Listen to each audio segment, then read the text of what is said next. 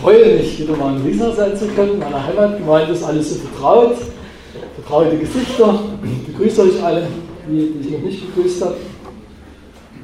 Ich freue mich, euch mit dem Wort dienen zu dürfen. Ich möchte euch eine Erfahrung erzählen, die eine Buchevangelistin kürzlich erzählt hat. Sie hat einen Vermieter, also ihr Hauseigentümer, in dem wo sie wohnt. Mit dem ist sie seit längerer Zeit im Gespräch und sie versucht, ihn vom Glauben zu erzählen und ihn für Bibelstunden zu gewinnen. Und im vergangenen Sommer ist er also für einige Zeit, für ein paar Monate nach Afrika gereist. Und als er wiedergekommen ist, hat er zu ihr gesagt, ich muss dir was erzählen. Ich habe was erlebt, was mich beschäftigt. Und sagte, stell dir vor, ich fahre da so eine schmale, staubige Straße entlang und vor mir fährt ein Auto und ich kann nicht überholen. Ich muss 3 Stunden hinter diesem Auto hinterherfahren. Und da sagt sie, naja, was ist das Besondere daran? Dann sagt er, stell dir vor, an dem Auto stand hinten eine Aufschrift drauf, Jesus kommt bald. Bist du bereit? Dann sagt er, weißt du, das hat mich die ganze Zeit an dich erinnert. 3 Stunden lang. Jesus kommt bald, bist du bereit? Ist nicht interessant, wie Gott Menschen und Begebenheiten benutzt, um Menschen immer wieder an die Tatsache zu erinnern, dass Jesus bald wiederkommt? Das hat mich irgendwie berührt. Mir ist klar geworden, dass auch wir eigentlich genau das den Menschen sagen sollten. Jesus kommt bald. Weil das ist unsere Mission, die uns Gott einfach gegeben hat, dass wir tun sollen. Ich denke, ihr seid auch bewegt gewesen, als in der vergangenen Woche oder schon vorhergehend in Sumatra die Erde gebebt hat. Und Hunderte von Menschen ihr Leben verloren haben, ihr Obdach verloren haben. Ich weiß nicht, wie es euch ging dabei. Mich hat das so irgendwie ein bisschen an Matthäus 24 erinnert, als Jesus so von den Zeichen der Zeit spricht. Und mir ist immer wieder klarer geworden, was Jesus damit meint. Er hat unter anderem ja auch die Erdbeben erwähnt. Schlagt mal mit mir die Bibel auf, Matthäus 24. Nehmt eure Bibel zur Hand. Ein Adventist ohne Bibel ist wie ein Auto ohne Räder, habe ich mal gehört. Matthäus 24. Wir kennen die Bibelstelle. Jeder von uns hat sie sicherlich schon gelesen und oft ist es einfach so, dass wir über einige Dinge hinweg lesen und nicht genau meinen, dass Jesus dort eigentlich zum Ausdruck bringen will. Jesus erzählt also, als er gefragt wird, was denn das Zeichen seines Kommens und das Ende der Zeit sein wird, in Vers 6, ihr werdet hören von Kriegen und Kriegsgeschrei, seht zu, dass ihr nicht erschrecket, das muss alles geschehen, aber es ist noch nicht das Ende. In Vers 7, denn es wird sich erheben, Volk wieder Volk und Königreich wieder Königreich und es werden Hungersnöte und Seuchen sein und Erdbeben da und dort. Aber Vers 8 ist bezeichnend, da steht, das alles wird aber erst der Anfang der Wehen sein. Was ist also das Zeichen? Denn interessant, in Vers 3 fragen wir uns, sage uns, wann wird das geschehen und welches wird das Zeichen seines Kommens sein? Interessant. Also, was ist das Zeichen? Was meint ihr? Was ist das Zeichen? Das Zeichen, wenn wir genau lesen, ist die Wehe. Das sind die Wehen. Das sind also nicht unbedingt die Erdbeben und die Kriege, sondern die Wehe ist das Zeichen. Weißt du, wir Männer können da nicht so gut mitreden, aber die Frauen, denke ich, spreche einfach mal die Frauen an. Was ist das Besondere an einer Wehe? Ruhig laut, damit es alle hören. Was ist das Besondere an einer Wehe? Was ist das Bezeichnende, das Typische? Es kommt und ist wieder weg. Es kommt und ist wieder weg. Aha. Das hat man gesagt. Ja, das ist typische Männerantwort. Ne? Könnte ich Leiter sein, ja, aber was ist das typisch? Ich frage mal die Anja, vielleicht kann die uns das sagen. Wie war das so, als die Wehen? Was war das Bezeichnete an der Wehe? Es baut sich so langsam auf. Ah, es baut sich langsam auf, genau. Es ist einfach die Intensität, die zunimmt, ja, auf der einen Seite, und die Abfolge, wie schnell das geht. Das ist das Entscheidende bei der Wehe. Ja? Interessant. Also die Intensität wird größer, die Abstände werden immer kürzer und irgendwann weiß die Mama, jetzt ist es bald soweit, das Baby wird bald kommen. Interessant. Sollte man vielleicht drüber nachdenken, die Wehe, das ist das Zeichen. Nicht die Erdbeben und Kriege. Ich glaube, dass diese Erkenntnis, wenn wir richtig darüber nachdenken, uns als Adventisten eigentlich von den Sesseln reißen müsste.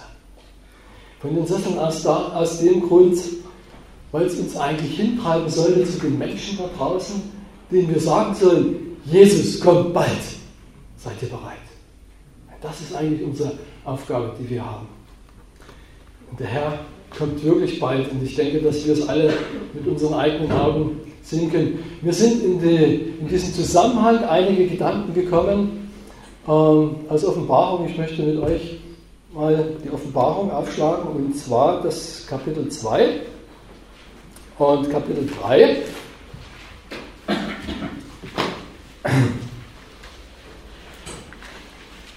Offenbarung. Und ich möchte dich einladen, dass wir einfach ganz kurz nochmal unsere Häupter neigen und einfach Gott bitten, dass er uns hilft, dass wir das, was wir jetzt miteinander betrachten wollen, erklärt und zeigt. Großer Gott im Himmel, wir wollen jetzt dein Wort betrachten, und ich möchte dich einladen, dass du unser Herzen berührst und dass du uns das rechte Verständnis gibst, was du uns sagen möchtest, Herr, dass du uns erklärst, was dein Wille ist, dass wir besser vorbereitet sind auf die Zeit, die vor uns liegt, auf dein Kommen. Hab Dank, Herr, dass du jetzt mitten unter uns bist und uns führst. Ich lobe und preise dich dafür, Herr. Amen. Offenbarung 2, da geht es um die 7 Gemeinden. Und über die 7 Gemeinden möchte ich mit euch ein bisschen nachdenken. Wir kennen ja alle die historisch-adventistische Auslegung über die 7 Gemeinden, was es also ist. Also, dass die Ephesus-Gemeinde, die erste Gemeinde, das erste Jahrhundert kennzeichnet, und die Gemeinde Sardes zum Beispiel, die Zeit der Reformation ist. Ja? Und die Gemeinde Laodicea, so die letzte Gemeinde ist, die der Abfolge bis zum Wiederkommen Jesu Bestand haben wird. Nun, es liegt auch in dieser Auslegung trotz allem eine gewisse Gefahr. Auf die möchte ich einfach mal hinweisen. Und zwar besteht die Gefahr einfach darin, dass wir sagen könnten, okay, die ersten 6 Gemeinden sind ja schon Vergangenheit. Wir leben jetzt in der 7. Gemeinde, die Gemeinde Laodicea, die Botschaft der Gemeinde Laodicea. Für uns ist das Entscheidende, aber vergessen oft dabei, dass auch die anderen Gemeinden eine Botschaft für uns haben. Ja? Und das ist eigentlich das Interessante. Die erste Gemeinde, die Ephesus-Gemeinde, ist natürlich Vergangenheit, das war das erste Jahrhundert, aber auch die Ephesus-Gemeinde hat für uns eine ganz klare Bedeutung. Und genauso auch die Botschaft der Gemeinde in Philadelphia und auch die anderen Gemeinden. Auf die Gemeinde Philadelphia möchte ich heute ein bisschen näher eingehen und eventuell auch für diese Gemeinde ganz besonders eine Lanze brechen. Warum? Werden wir im Laufe der Predigt sehen und wollen dann ein bisschen drüber nachdenken. Ich bin also auch überzeugt, dass all die anderen Gemeinden für uns eine ganz besondere Botschaft haben. Der liebe Heiland hat diese 7 Gemeinden, denke ich, ganz bewusst ausgewählt, weil es gab ja zur damaligen Zeit nicht nur diese 7 Gemeinden, sondern es gab eine Gemeinde in Rom, es gab eine Gemeinde in Thessalonich, es gab in Korinth eine Gemeinde. Und wenn wir mal sehen, diese Gemeinden, die 7 Gemeinden, die Jesus ausgewählt hat, liegen auf so einer Postroute entlang der Küste bis in das Innere der Stadt. Pergamon war die Hauptstadt der damaligen Zeit. Das ist recht interessant. Jesus hat also diese 7 Sendschreiben an die Gemeinden ganz bewusst ausgewählt, dass wir die heute in der Bibel finden. Ich denke, auch aus dem Grund, weil sie so typisch sind. Jede Gemeinde hat ihren bestimmten Charakter. Ja? Und wir kennen die Charakterisierung der Gemeinden. Und ich denke, das ist recht interessant. Aber ich möchte heute mit euch einfach mal diese 7 Gemeinden aus einem anderen Blickwinkel betrachten. Und zwar aus dem Blickwinkel eines Christentypen. Weil, es ist interessant, habt ihr ein bisschen entdeckt und auch schon einiges darüber gehört und gelesen, dass wir auch in dieser Charakterisierung der 7 Gemeinden uns selber wiederfinden können. Das heißt, wo stehe ich? Welcher Typ Christ bin ich? Und ich möchte ganz am Anfang einfach eine Regel aufstellen. Wenn wir jetzt darüber nachdenken, wir werden feststellen, das sind also verschiedene Charaktere, die zum Ausdruck kommen, dass ich einfach sagen möchte, passt bitte auf, es geht um jeden Einzelnen von uns. Also nicht, das trifft auf den Nachbarn zu, ja, auf den und den Bruder und auf die Schwester, genau, aha, sondern dass wir sagen, was ist für mich das Entscheidende? Welche Botschaft hat Jesus mir zu geben? Welchen Christentypen kann ich darin entdecken? Diese 7 Christentypen sind allgegenwärtig und ich bin überzeugt davon, dass Jesus uns ganz persönlich auch eine Botschaft dadurch geben möchte. Eins ist klar, Jesus hat alle 7 gleich lieb. Er macht keine Unterschiede. Aber er hat für jeden auch eine andere Botschaft und die möchte ich mit euch ein bisschen näher betrachten. Die erste Gemeinde ist also die Gemeinde Ephesus. Was heißt Ephesus übersetzt? Wir werden merken, dass die Übersetzung der Gemeinden auch immer ein bisschen so der Schlüssel ist für den Charakter. Was heißt Ephesus übersetzen? Weiß das jemand? Ephesus heißt wünschenswert. Und genauso wünschenswert war eigentlich auch der erste kirchengeschichtliche Zeitabschnitt, dieser sogenannte apostolische Zeitabschnitt. Ich will ihn mal so bezeichnen, der Ephesus-Christ ist der Christ in der ersten Liebe. Woran erkennt man den Christen in der ersten Liebe? Was würdet ihr sagen? Ich brauche ein bisschen eure Mitarbeit. Wir müssen ruhig ein bisschen mitarbeiten. Was ist so das Bezeichnende für den Christen in der ersten Liebe? Was würdet ihr sagen? Euphorie. Bitte? Euphorie. Euphorie, aha. Welche Form? Ja, also er ist noch begeistert dabei. Ja, er ist begeistert. Er ist also wirklich mit ganzem Herzen bei der Sache. Was ist noch so das Typische? Naja, er erzählt viel davon, aber er weiß auch noch nicht so viel davon. Er erzählt viel davon, obwohl er weniger weiß, ja, aber er brennt für die Sache. Ja. Er ist also mit dem ganzen Herzen dabei. Und das ist recht interessant. Wenn du den Christen in der ersten Liebe, den Ephesus-Christen beobachtest, du wirst merken, er hat immer seine Bibel dabei. Er hat ganz brav die Sabbatschullektion ausgefüllt. Er beteiligt sich am Bibelgespräch. Er ist auch missionarisch aktiv. Ja? Er erzählt jedem, was sein Herz bewegt und von der neuen Erkenntnis, die er gewonnen hat. Und wenn du einen Christen in der ersten Liebe siehst, der aus dem Taufwasser steigt und du fragst ihn, bist du erlöst, was sagt er? Was würde der sagen? Ja. Ja. Interessant. Wer von euch ist schon 20 Jahre, 30 Jahre getauft? Einige? Ja. Wer kann es überbieten? 40? Gibt es jemanden? 40 Jahre? Was würdest du sagen, wenn ich sage, bist du erlöst? Ja. Regina? Ja. Habt ihr die richtige? Die erste Begeisterung hat sich vielleicht gelebt, aber man hat ein anderes, tieferes Verhältnis zu Gott gefunden. Ich habe mich mit dem Bruder darüber unterhalten und habe gesagt, hoffentlich, ja. Also ich finde es toll, dass man nach 40 Jahren so die Überzeugung hat, ja, ich bin auch überzeugt. Das zeigt eigentlich, wenn man sich charakterisiert, wo stehe ich? Habe ich noch diese erste Liebe? Das Gleiche trifft ja auch auf die Ehe zu, ja. Ja? Fragt man natürlich, bist du noch in der ersten Liebe? Nach 30, 40 Ehejahren? Ja. Hat es viele gegeben. Interessant, der Prediger merkt es vielleicht auch bei der Gemeindewahl. Der Christ in der ersten Liebe, wenn der gefragt wird, wenn es um ein Amt geht, was verteilt werden soll, ja, bei der Gemeindewahl, dann sagt der Bruder Wagner, teile mich ein, wo du willst. Egal. Ja. Und wenn das schon eine gewisse Zeit vorbei ist, dann heißt es, du kannst mich für alles haben, aber nicht Missionsleiter. Oder nicht diesen Dienst. Und eigentlich kannst du mich überhaupt nicht haben. Ja? Der Christ in der ersten Liebe.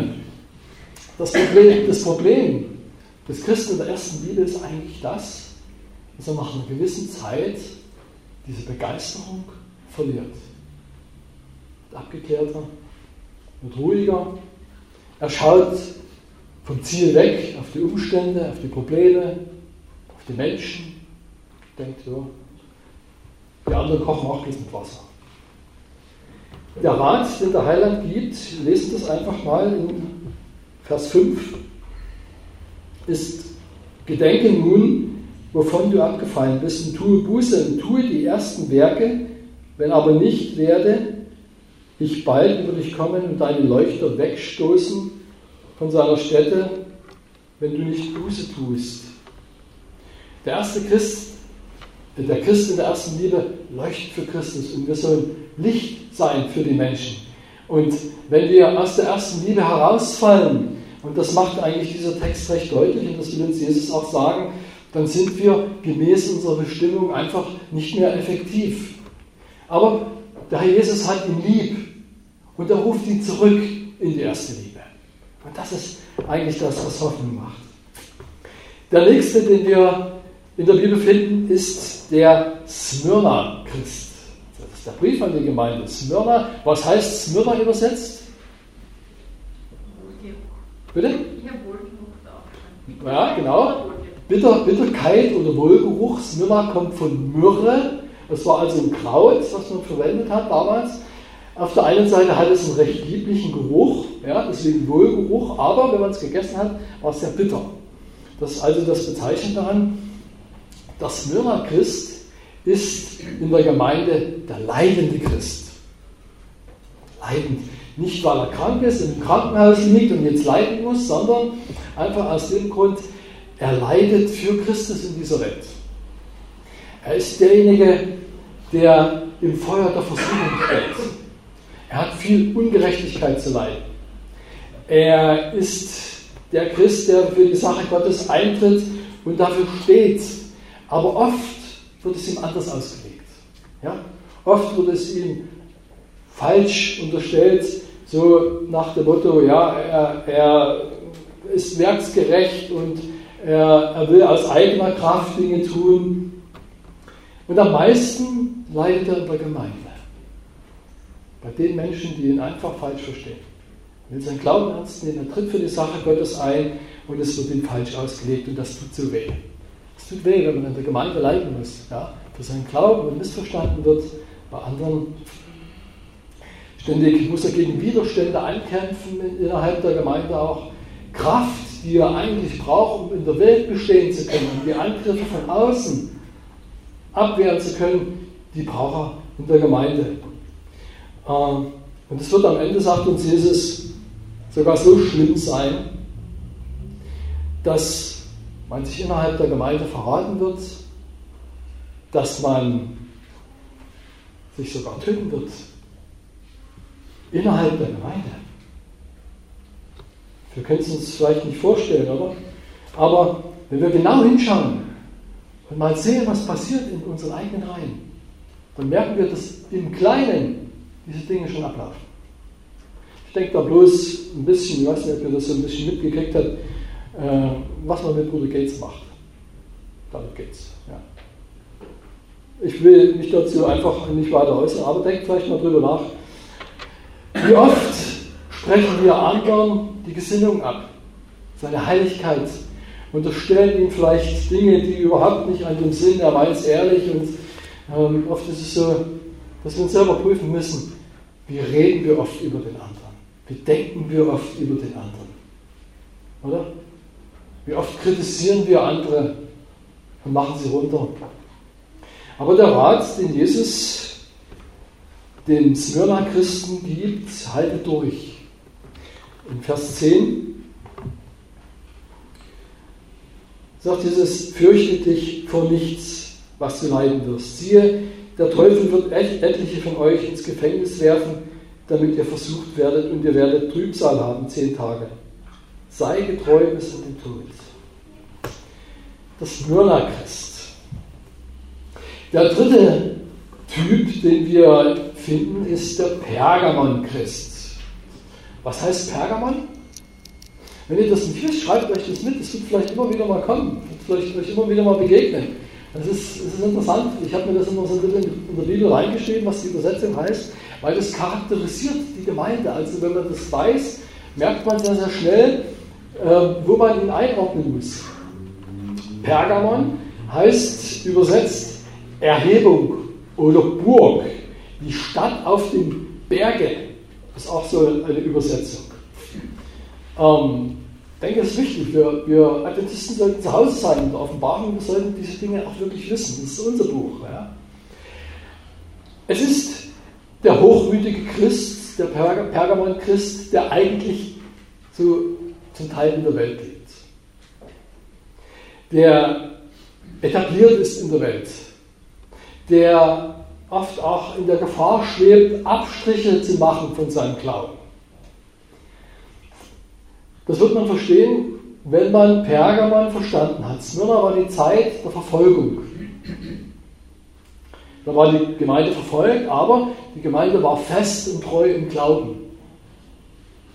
Aber dann hat Satan seine Strategie geändert.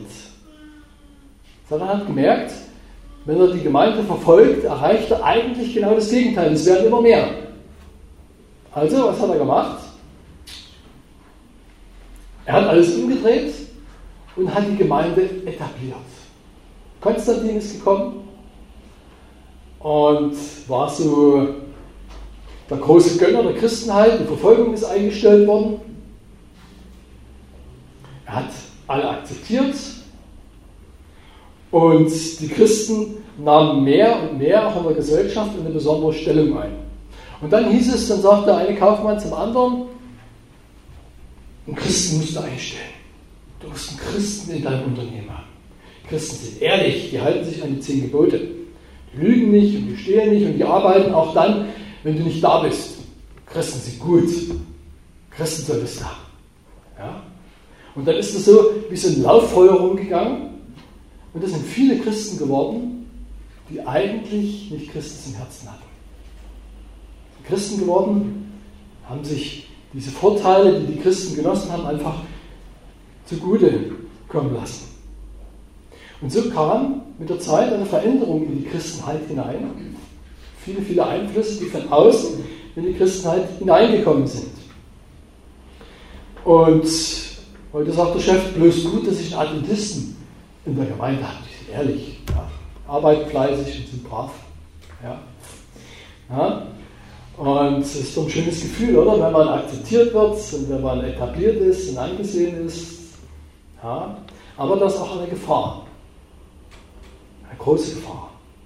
Die Gefahr besteht darin, dass man in der Gefahr steht, vielleicht seinen guten Ruf verlieren zu können. Man ist ja angesehen. Wissen alle, ehrlich, man ist ein Mensch, der dem Glauben treu ist, der sich an die Gebote hält. Ja, dann sagt irgendwann der Chef, kommt dann und sagt, Heinzel, ich brauche Sie. Ich brauche Sie. Sie sind so wichtig in der Firma. Boah, das ist gut, oder? Es geht so runter wie Öl. Man ist wichtig, wertvoll, man wird gebraucht. Ja. Dann sagt der Chef, wissen Sie, einmal im Jahr müssen Sie aushelfen am Samstag. Einmal. Nicht so schlimm. Naja, einmal im Jahr. Ja, gebraucht, ihr müsst das verstehen, das ist ja nicht so schwierig. Also, was will ich machen? Ich hab ja Verantwortung, ich habe ja einen guten Ruf zu verlieren. Und dann steht man in der Gefahr, Kompromisse einzugehen. Das ist nicht so schlimm. Aber es wird ausgenutzt. Und irgendwann versuche ich diesen Spagat zu machen zwischen der Treue zu Gott, zu den 10 Geboten und zur Welt. Was ist mir wichtig? Und dann kommen Kompromisse herein und wir können das lesen im Vers 14 und 15. Da sagt Jesus, aber ich habe ein kleines wider dich, dass du solche dort hast, die an der Lehre Biliams festhalten, welcher den Balak lehrte, ein Ärgernis vor den Kindern Israel. Götzenopfer zu essen und Hurerei zu treiben. Interessant. Biliam hat genau gewusst, was der Wille Gottes war. Er hat es genau gewusst. Und trotzdem hat er versucht, diesen Spagat zu machen. Wer kommt daher? Der Balak, ja, der König der Moabiter, und etabliert den Biliam. Er gibt ihm Geld, gibt ihm schöne Kleider und sagt, brauch dich. Geh hin und verfluche dein Volk. Normalerweise müsste man sagen, ja, ist der blöd? Kannst du nicht machen.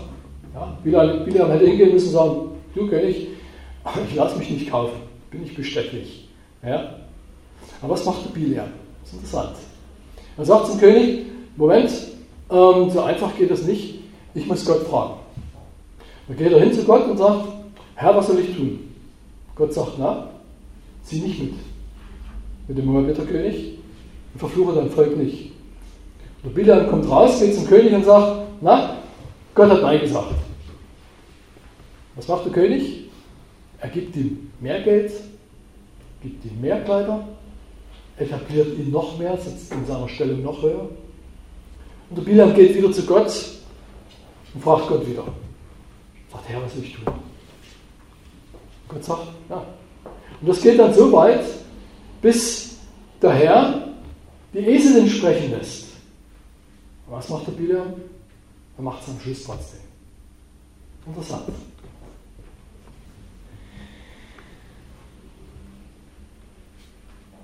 Dieser Spagat, den viele eingehen wollen, ist sehr, sehr gefährlich. Auf der einen Seite will man Gott treu sein, aber auf der anderen Seite geht man Kompromisse mit der Welt ein, möchte integriert und etabliert sein. Und genau das ist eigentlich die Gefahr des Pergamon-Christen. Das Problem ist, er ist ein Grenzgänger, er begibt sich auf den Weg der Kompromisse. Er unterschätzt so diese kleinen Füchse, diese kleinen Schlingen, die ausgelegt sind überall. Ja.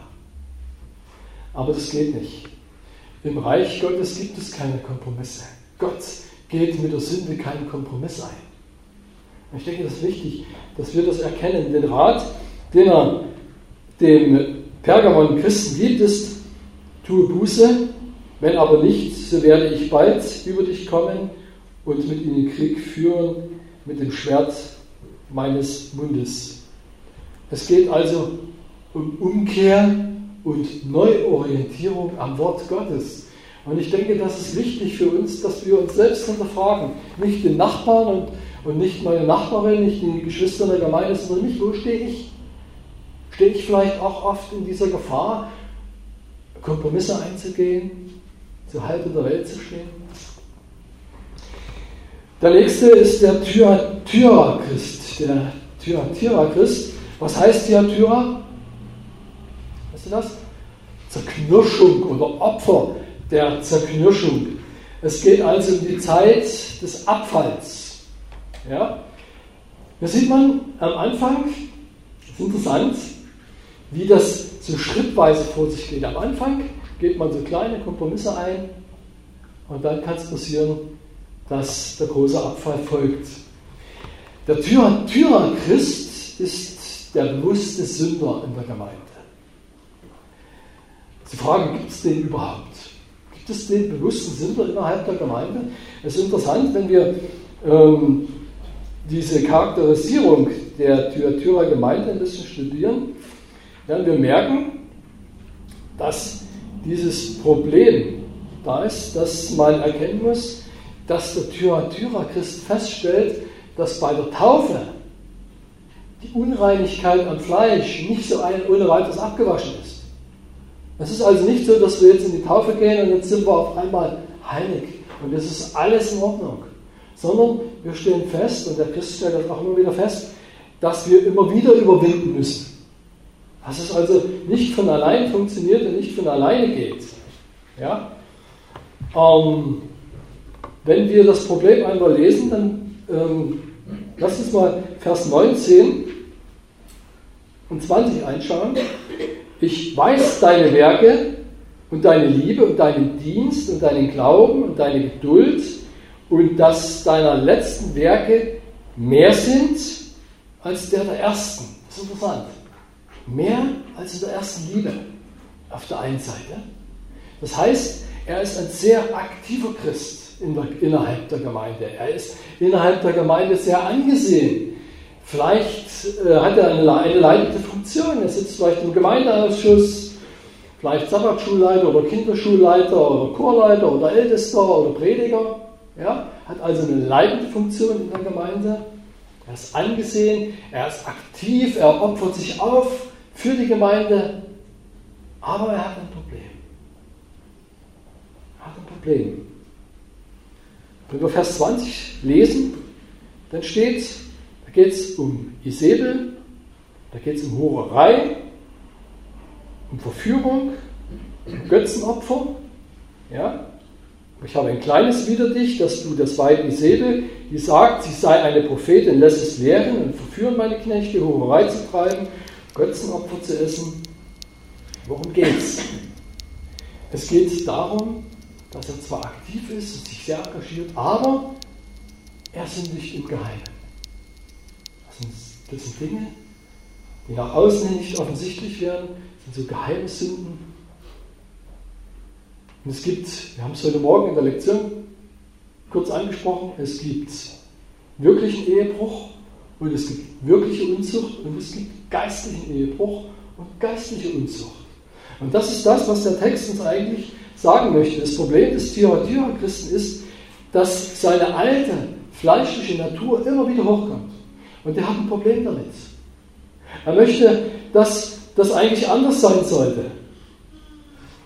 Und beim Ehebruch ist es so, es geschieht ja meistens im Geheimen. Es sind oft Dinge, die niemand anders weiß. Nur du und Gott. Und das reicht so, dass es Gott weiß. Ein gutes Beispiel für den Thyatira-Christen ist vielleicht Judas. Der ist 3,5 Jahre mit Jesus zusammengegangen. Und er hat trotzdem seine eigenen Gedanken, seine eigenen Sünden gehegt, gepflegt und mit sich rumgetragen. Werke allein machen keinen Christen. Gott, und das wird hier sehr deutlich, Gott sieht ins Herz. Er kennt uns. Er kennt unsere eigenen Schwächen und unsere eigenen Sünden. Und die Frage ist, lasse ich mich am Spiegel des Wortes Gottes, am Spiegel des Gesetzes wirklich prüfen? Prüfe ich mich selbst? Aber Gott hat auch den Thyatira-Christen sehr, sehr lieb. Wie jeden anderen. Und deswegen möchte er, dass er umkehrt und sein Leben wirklich in die Hände des Schöpfergottes legt. Und aus ihm einen neuen Menschen macht. Überwinde mit ihm, nicht aus eigener Kraft. Und das wird ganz deutlich. Es geht nicht. Es geht nur mit Christus. Ein ganz anderer Christentyp ist der Sardes-Christ. Was heißt Sardes übersetzt? Sardes heißt Freudengesang, Erneuerung, neuer Anfang. Das ist also Sardes. Es geht also hier um die Zeit der Reformation. Der Sardes-Christ ist also der Reformator innerhalb der Gemeinde. Ja? Er ist derjenige, der die Nöte und die Schwierigkeiten in der Gemeinde sieht und erkennt und sie reformieren möchte, die Gemeinde. Er möchte alles umkrempeln und am besten fängt er bei den anderen an. Ja? Er sieht zuerst an den anderen. Sich selbst sieht er zum Schluss. Oder vielleicht gar nicht.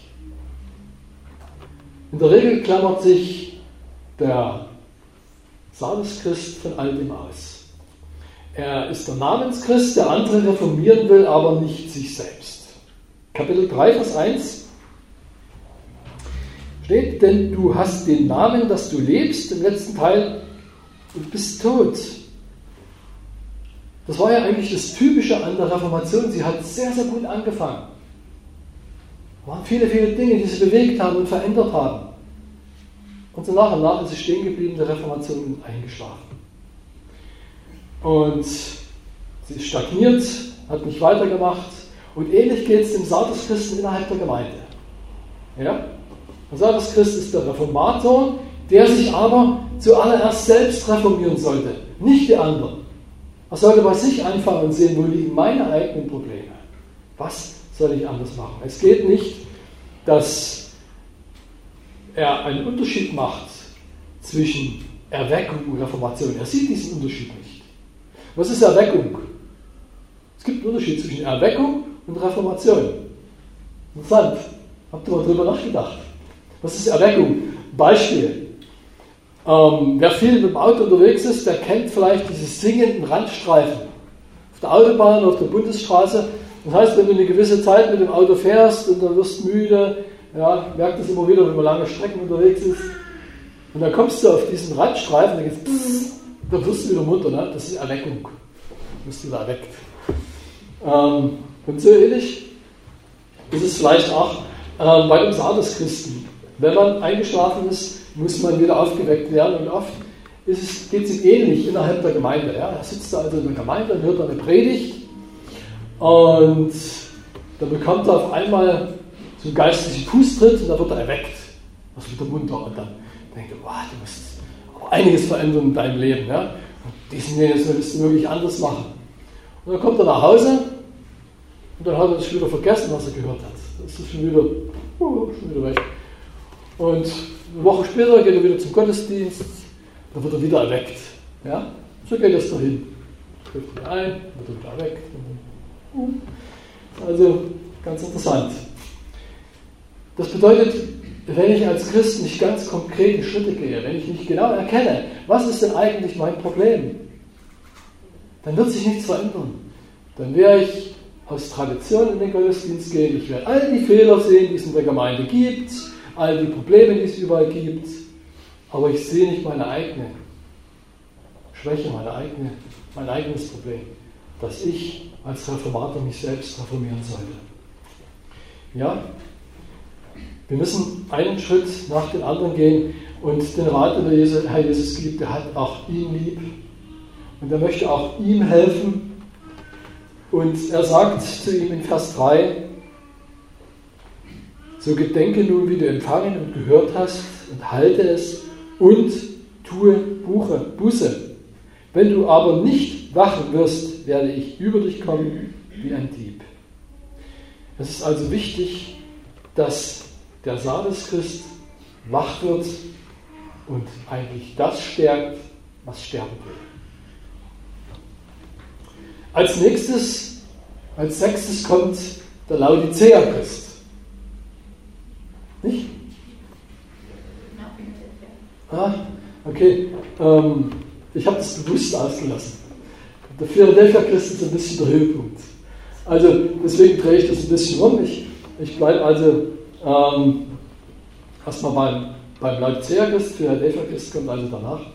Was heißt Laodicea? Das wissen wir vielleicht.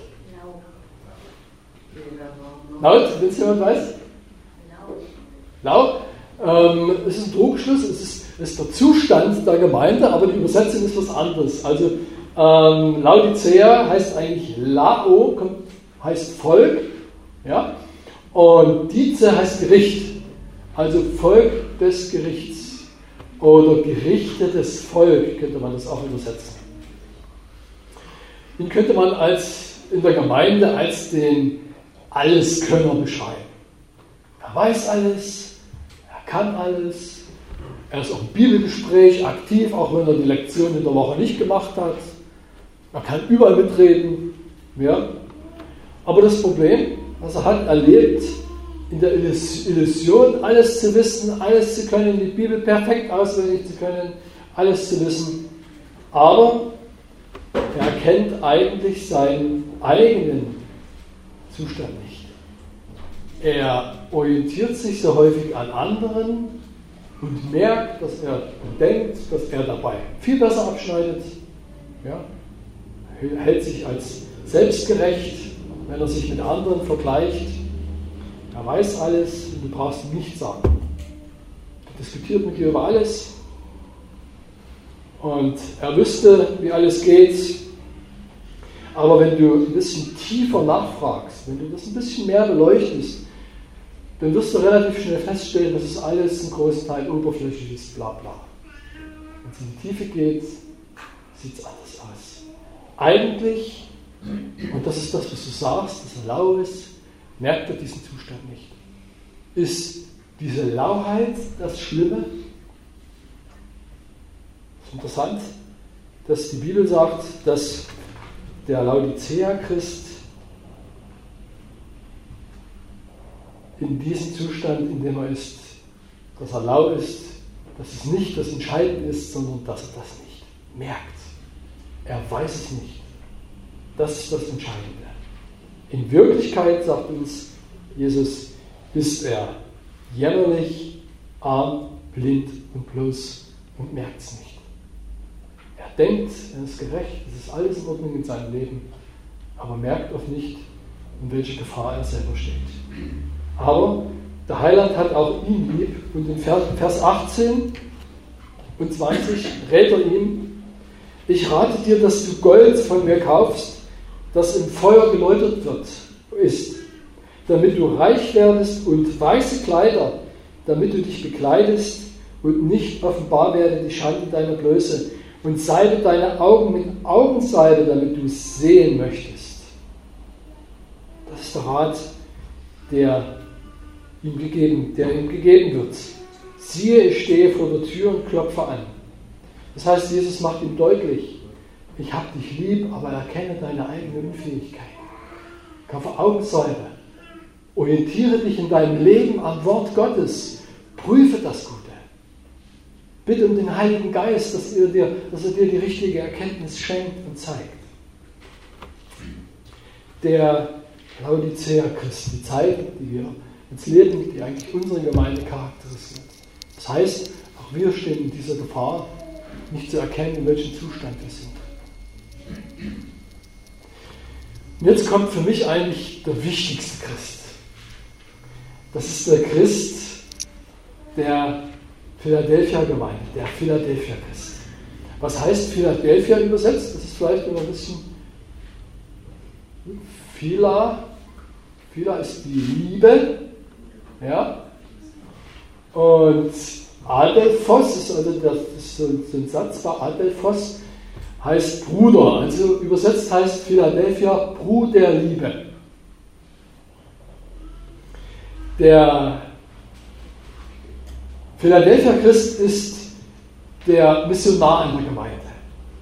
Er ist derjenige, der im Einsatz für den anderen steht. Er liebt den Bruder, er liebt die Menschen innerhalb und außerhalb der Gemeinde, er ist der Dienende in der Gemeinde, aber er wird charakterisiert von Jesus, er hat nicht viel Kraft. Aber diese Kraft, die er hat, die stellt er ganz in den Dienst für Gott. Schaut mal mit mir hinein, in Vers 7, da steht: Und dem Engel die Gemeinde Philadelphia schreibe, das sagt der Heilige, der Wahrhaftige, der hat den Schlüssel Davids, der auftut und niemand schließt zu, und der zuschließt und niemand tut auf. Das ist ein interessanter Gedanke, den wir vielleicht zu Hause noch mal ein bisschen näher studieren sollten. Der Heiland sagt zu ihm, er hat den Schlüssel Davids. Was ist das? Was versteht man darunter? Er macht die Tür auf, die niemand zumachen kann. Das ist ein interessanter Gedanke. Es wird ihm eine Gelegenheit gegeben, sozusagen eine offene Tür, eine Chance, eine Möglichkeit, das Evangelium weiterzugeben, anderen von der Liebe zu erzählen, von der Hoffnung, ein Botschafter der Hoffnung zu sein für die Menschen in der Welt, die Jesus Christus nicht kennen. Ja, in Vers 8. Siehe, ich habe vor dir gegeben eine offene Tür und niemand kann sie zuschließen, denn du hast eine kleine Kraft und hast mein Wort bewahrt und hast meinen Namen nicht verleugnet. Der Paulus spricht davon, dass ihm eine offene Tür gegeben worden ist, den Heiden das Evangelium zu verkündigen. Ja? Wenn man den Zusammenhang einfach mal sieht, dann ist es genau dasselbe, was hier Jesus der Philadelphia-Gemeinde, oder wie Jesus die Philadelphia-Gemeinde charakterisiert. Eine offene Tür. Der Philadelphia-Christ ist also der Christ in der Gemeinde, der ein Auge hat für die offenen Türen, für die Gelegenheiten, die Gott uns gibt, im Alltag, in unserem Leben mit Menschen in Kontakt zu kommen, Menschen anzusprechen und Zeugnis zu geben von der Hoffnung. Nur ein Beispiel. Da geht jemand in den Supermarkt, ja, und kauft ein und die Verkäuferin gibt ihm zu viel Geld heraus. Und als er am Auto ist, dann merkt er das, denkt, hoppala, der hat mir zu viel gegeben. Was macht er? Was macht er? Der geht zurück. Und was tut er dann? Er gibt das Geld zurück. Ja? Das ist der normale Christ. Das ist eigentlich der normale Christ. Ja? Der orientiert sich an den Geboten, denkt, boah, ich habe zu viel Geld bekommen, es gehört mir nicht, gebe ich wieder zurück. Ja? Das ist der normale Christ. Es ist schon heute eigentlich fast nicht mehr üblich. Ne? Wer macht das schon? Er sagt also nicht, boah, lieber Gott, danke, du sorgst für die Armen, ich kann es gebrauchen, ja? Sondern er gibt es zurück. Aber was macht der Philadelphia-Christ? Im Unterschied zum Normalen. Ja? Er sagt, wissen Sie, früher hätte ich das nicht gemacht. Aber seitdem ich Christ geworden bin, seitdem Jesus Christus mein Leben bestimmt, habe ich einen anderen Maßstab in der Welt. Seitdem gebe ich auch das wieder zurück. Interessant. Er nutzt diese offene Tür, die Jesus ihm gegeben hat, um Zeugnis zu geben von ihm. Um ihn anzusprechen und zu sagen, mein Leben hat sich verändert, ich habe Jesus Christus kennengelernt. Und das ist der Maßstab in meinem Leben. Interessant. Und was denkt ihr, womit diese Frau nach Hause geht, wenn sie Feierabend hat, diese Verkäuferin? Ich denke, mit einem guten Zeugnis, über das sie nachdenken kann, hey, da war jemand, der ist anders. Der ist anders als die anderen. Das ist ein Mensch, der ist mal ehrlich. Der orientiert sich nicht an weltlichen Maßstäben, sondern an göttlichen. Also die Frau wird mit einem guten Zeugnis nach Hause gehen und ich denke vielleicht auch mit einem besseren Weg. Einfach zu zeigen, das ist der Weg. Jesus, der Weg, die Wahrheit und das Leben. Versteht ihr den Unterschied, was ich meine? Diese offene Tür, die Jesus uns gibt im Alltag. Ja? Oder wenn ich vielleicht krank bin und ich bin schnell wieder gesund geworden und mein Nachbar sagt, hey, warst du nicht eben noch krank? Bist schon wieder gesund? Dann kann ich sagen, ja, in der Adventgemeinde gibt es ein New Start-Programm und daran halte ich mich. Ne? Also die 8 Heilfaktoren und dann bin ich schnell wieder gesund geworden. Ja?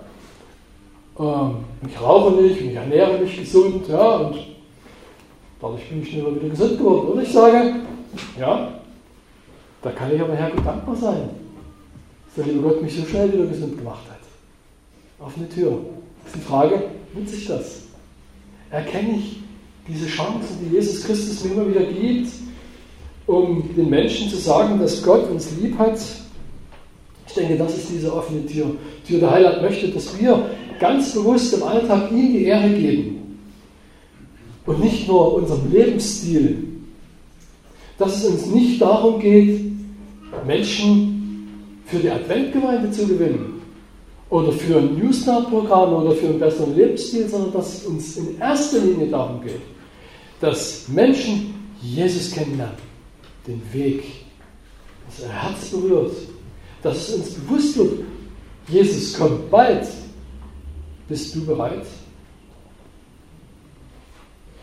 Ich denke, die Menschen haben auch das Recht, dass sie das erfahren, weil Gott einfach jeden einzelnen Menschen lieb hat. Und es ist wichtig für uns, dass wir herausfinden, wo diese offenen Türen sind, dass wir Gott darum bitten, dass er uns diesen Blick dafür schenkt. Denkt mal zurück an die vergangene Woche. Habt ihr solche offenen Türen gehabt und vielleicht die Chancen verpasst? Mir geht es häufig so, dass ich im Nachhinein mich daran erinnere und denke, na, warum hast du nichts gesagt? Gott hat dir doch diese Möglichkeit, diese Chance gegeben. Warum bist du so feige? Warum bist du manchmal so mutlos? Ja? Selbst in der Arbeit von Haus zu Haus, wenn ich von Tür zu Tür gehe, passiert es mir immer wieder, dass ich diese Chancen, die Gott mir gibt, versäume. Und der Heilige Geist erinnert uns daran. Und vielleicht sollten wir lernen, wachsamer zu werden für diese kleinen Gegebenheiten, die Gott uns schenkt. Der Heiland sagt zu den Christen der Philadelphia Gemeinde in Vers 8, du hast eine kleine Kraft. Du hast mein Wort bewahrt. Du hast meinen Namen nicht verleugnet. Und ich denke, das ist das, was Jesus möchte. In Vers 9 finden wir eine ganz tolle Verheißung. Da sagt Jesus, siehe, ich gebe aus der Synagoge des Satans, von denen, die sagen, sie seien Juden und sind es nicht, sondern lügen. Siehe, ich will sie dazu bringen, dass sie kommen sollen und niederfallen zu deinen Füßen und erkennen, dass ich dich geliebt habe. Ist das nicht eine tolle Verheißung, die Jesus hier gibt? Die Menschen werden aufgrund unseres Zeugnisses, unseres Lebens, aufgrund der kleinen Chancen, der offenen Türen, die wir nutzen, die Menschen bewegen, Jesus zu erkennen, dass wir zu ihm gehören. Und jeder von uns, denke ich, sollte sich selbst prüfen. Ich denke, das ist eine gewaltige Verheißung. Und sich fragen, wo bin ich zu finden? Welchen Rat gibt mir der Heiland in meiner Situation? Eines steht über alle Dinge. Jesus Christus hat jeden von uns lieb. Egal, wo er sich vielleicht wiederfindet. Wenn er vielleicht heute Nachmittag euch an das eine oder andere erinnert. Wir sollten immer in der Gewissheit leben, dass Jesus uns lieb hat. Dass er uns kennt und weiß, wie wir leben möchten mit ihm. Was wichtig ist für unser Leben. Ist euch aufgefallen, dass sich 2 Christen nicht verändern müssen? Dass sie vor Gott tadellos sind? Tadellos leben? Ist euch das aufgefallen? Welche sind das? Und? Genau. Das ist interessant. Diese beiden sind tadellos. Und wisst ihr, ich bin überzeugt, dass diese beiden ganz, ganz eng miteinander verknüpft sind. Dass die beiden zusammenhängen. Wenn wir diese beiden in der Bibel mal wirklich miteinander vergleichen, dann merkt man, dass beide ganz intensiv um des Wortes Gottes willen tätig sind. Alle beide. Der Philadelphia Christ bekennt den Herrn und den Namen des Herrn, aber er macht doch die Erfahrung, wie das Smyrna Christ, dass er oft auf Ablehnung stößt, dass er unverstanden ist und dass viele es nicht erkennen, was seine wirkliche Motivation ist. Dass nicht sofort alle ihm zu Füßen fallen, sondern dass er halt auch auf Ablehnung stößt. Dass er auf Unverständnis stößt, dass er oft vielleicht auch ausgelacht wird, angefeindet wird, verfolgt wird, später vielleicht auch eingesperrt wird. Aber sein Motto heißt immer, überwinde das Böse mit dem Guten. Willst du vor Gott tadellos leben, dann setz deine ganze Kraft für den Bruder ein, für deinen Nächsten in der Gemeinde und für den, der in der Welt steht und Christus nicht kennt. Deine kleine Kraft, gehe hin zu den Menschen, erkenne die Nöte und Bedürfnisse des anderen und hilf ihm, die Botschaft der Hoffnung zu erkennen. Wenn du das tust, sagt uns die Bibel, dann wirst du von dir selbst wegschauen auf andere. Du wirst nicht sündigen können. Das ist interessant. An ihrem Werdegang und Sterbegang kann man eigentlich die geistlichen Gesetze erkennen, die einen Menschen zum Welken oder zum Wachsen bringen. Das liegt an uns. Vertraue auf den Herrn, prüfe dich selbst im Spiegel der Liebe Gottes und schenke dein Herz ganz unserem Heiland. Und das, was für mich so bewegend ist, ist eigentlich das, was Jesus in Vers 12 sagt. Wer überwindet, den will ich machen zum Pfeiler im Tempel meines Gottes. Und er soll nicht mehr hinausgehen und ich will auf ihn schreiben den Namen meines Gottes, den Namen des neuen Jerusalems, der Stadt meines Gottes, die vom Himmel herniederkommt, von meinem Gott und meinem Namen den neuen. Halte fest, was du hast, dass niemand deine Krone nehme. Amen. Unser Herr im Himmel, Hab Dank, dass du uns kennst. Hab Dank, dass wir dich kennen dürfen, dass du uns unendlich lieb hast, jeden einzelnen von uns, Herr. Du kennst unsere Fehler, du kennst unsere Nöte, unsere Schwachheiten. Du kannst uns ins Herz schauen, Herr. Du möchtest, dass jeder einzelne von uns sich an dir orientiert, dass dein Gesetz der Spiegel deiner Liebe ist für uns.